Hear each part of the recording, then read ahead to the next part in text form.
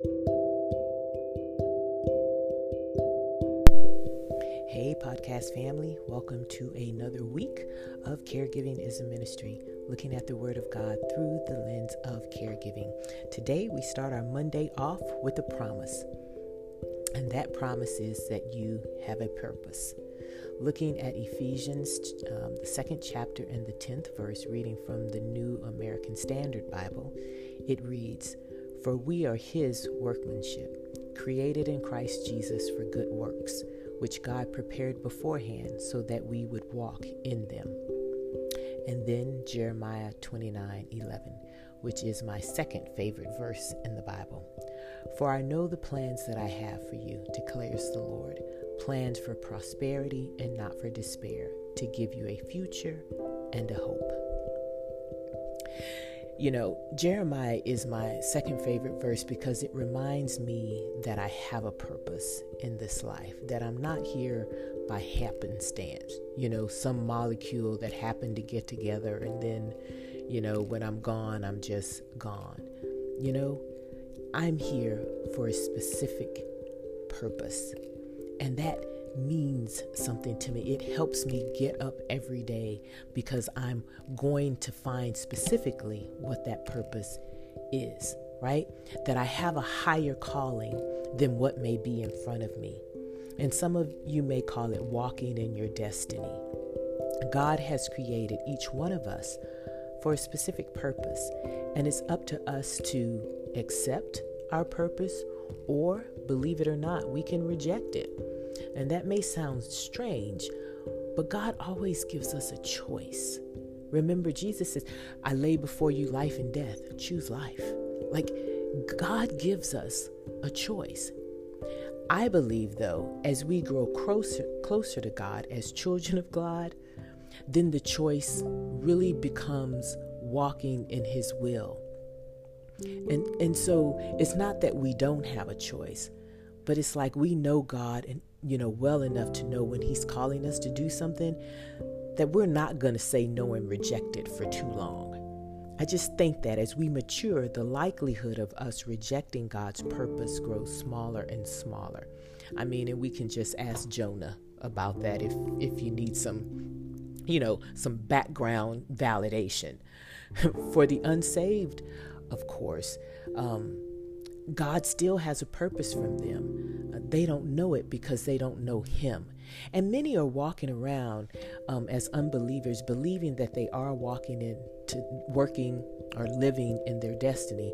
They think that they found their niche and everything, which they may have, but that doesn't necessarily mean that's their purpose that God has created them here to do. I believe only until you come to know God will you find your true purpose. And I want you to also understand that purpose and roles are two different things. We have many roles that we, in this life, or hats that we wear, or titles, for lack of a better word. Caregiving is one of them. Husband, wife, manager, athletic coach, little league player. You can fill in the blank.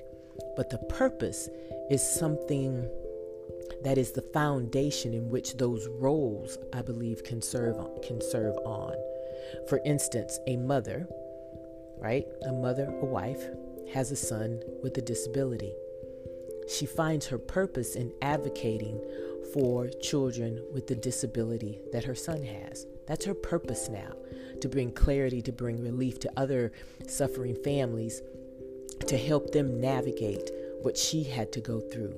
That's her purpose, but she still has the role of mother, wife, and now perhaps CEO of a nonprofit. But she's found her purpose. For me, I'm still unsure what my purpose is, but I know that God is preparing me for it and has always been preparing me for it. My role as caregiver, I know, will somehow factor into my purpose. Serving in the Army will factor into my purpose. All of my life experiences will help guide me toward the purpose that God has for me, right? And your life experiences will help you discover what your purpose is too. Now, granted, not everyone is going to have a purpose that is celebrity worthy, for lack of a better word, or puts you on a platform, so to speak, right? You could be a community organizer, or your purpose may be, it may be mom, it may be wife, to demonstrate to your community what a godly mother, parent is, to raise up children and to help them do what they can do. And then when they have children, to help with your like that could be your purpose, nurturing, right? But you ask God and he will reveal it to you. All of this is to say you're in a season of caregiving, right? For your loved one. That probably isn't your purpose in life totally. I know that me caring for my mom wasn't my purpose.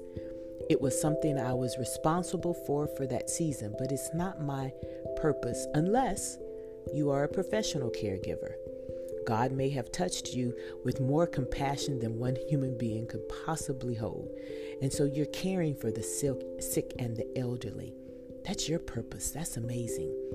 And how beautiful that is. But for family caregivers such as myself, this season may not be your purpose, but it will aid you in the purpose that God has created, especially for you. So today I want you to know and to walk in the fact that God created you specifically to worship him, to love him, but there is something that he has for you to do. You are his workmanship. He created you in his image through Christ Jesus to do good works. That's another hint of what our purpose are all about, doing good works in his name. So be prepared for that. Ask him if there's something that you've missed. There may be something pulling at your heart, letting you know, there's something more, like it was for me. I think I was in the military 10 years when I realized, I think I'm supposed to be doing more.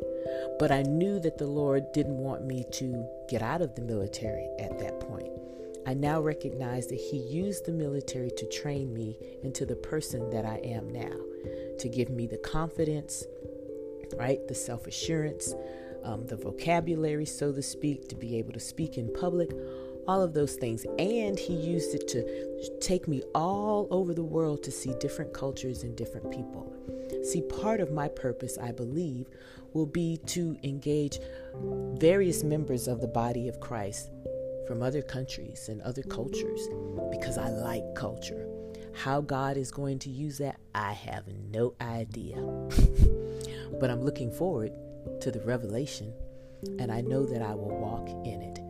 So you too know that you have a purpose.